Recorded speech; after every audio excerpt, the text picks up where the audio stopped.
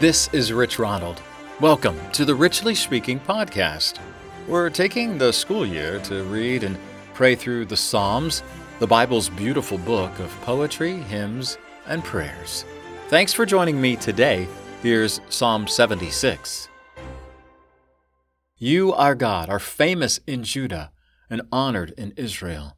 Your home is on Mount Zion in the city of peace. There you destroyed fiery arrows, shields, swords, and all the other weapons. You are more glorious than the eternal mountains. Brave warriors were robbed of what they had taken, and now they lie dead, unable to lift an arm. God of Jacob, when you roar, enemy chariots and horses drop dead in their tracks. Our God, you are fearsome, and no one can oppose you when you are angry. From heaven you announced your decision as judge, and all who live on this earth were terrified and silent when you took over as judge, ready to rescue everyone in need. Even the most angry people will praise you when you are furious. Everyone, make your promises to the Lord Yahweh, your God, and do what you promise. The Lord is fearsome, and all his servants should bring him gifts. God destroys the courage of rulers and kings, and makes cowards of them. From the Contemporary English Version, copyright 1995 by the American Bible Society. Let's pray. God, Abba, Father, we love the picture the psalmist paints of your glory. You are our God.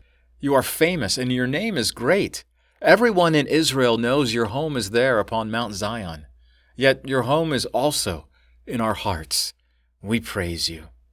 You shine brighter than the noonday sun. You are radiant and majestic. We stand in awe of who you are, the one true God. You are also the judge, and you are ready to rescue everyone in need. In fact, you have rescued us by sending your Son Jesus. The gospel writer Matthew says you have come to serve. Your words, Jesus, and the greatest act of service was giving your life in exchange for those who are held captive.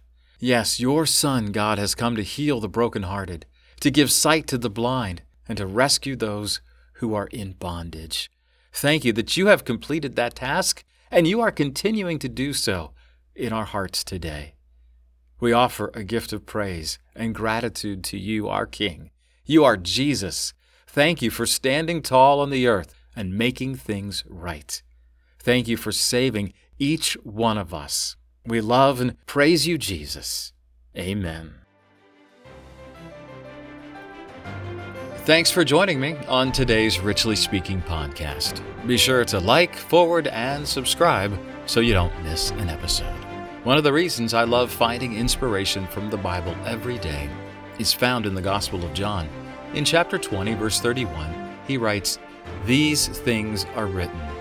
The Bible is written so that you might believe that Jesus is the Messiah, the Son of the living God, and that by believing you might find life in his name.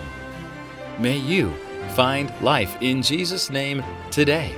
God bless you. This is Rich Ronald. We'll see you next time.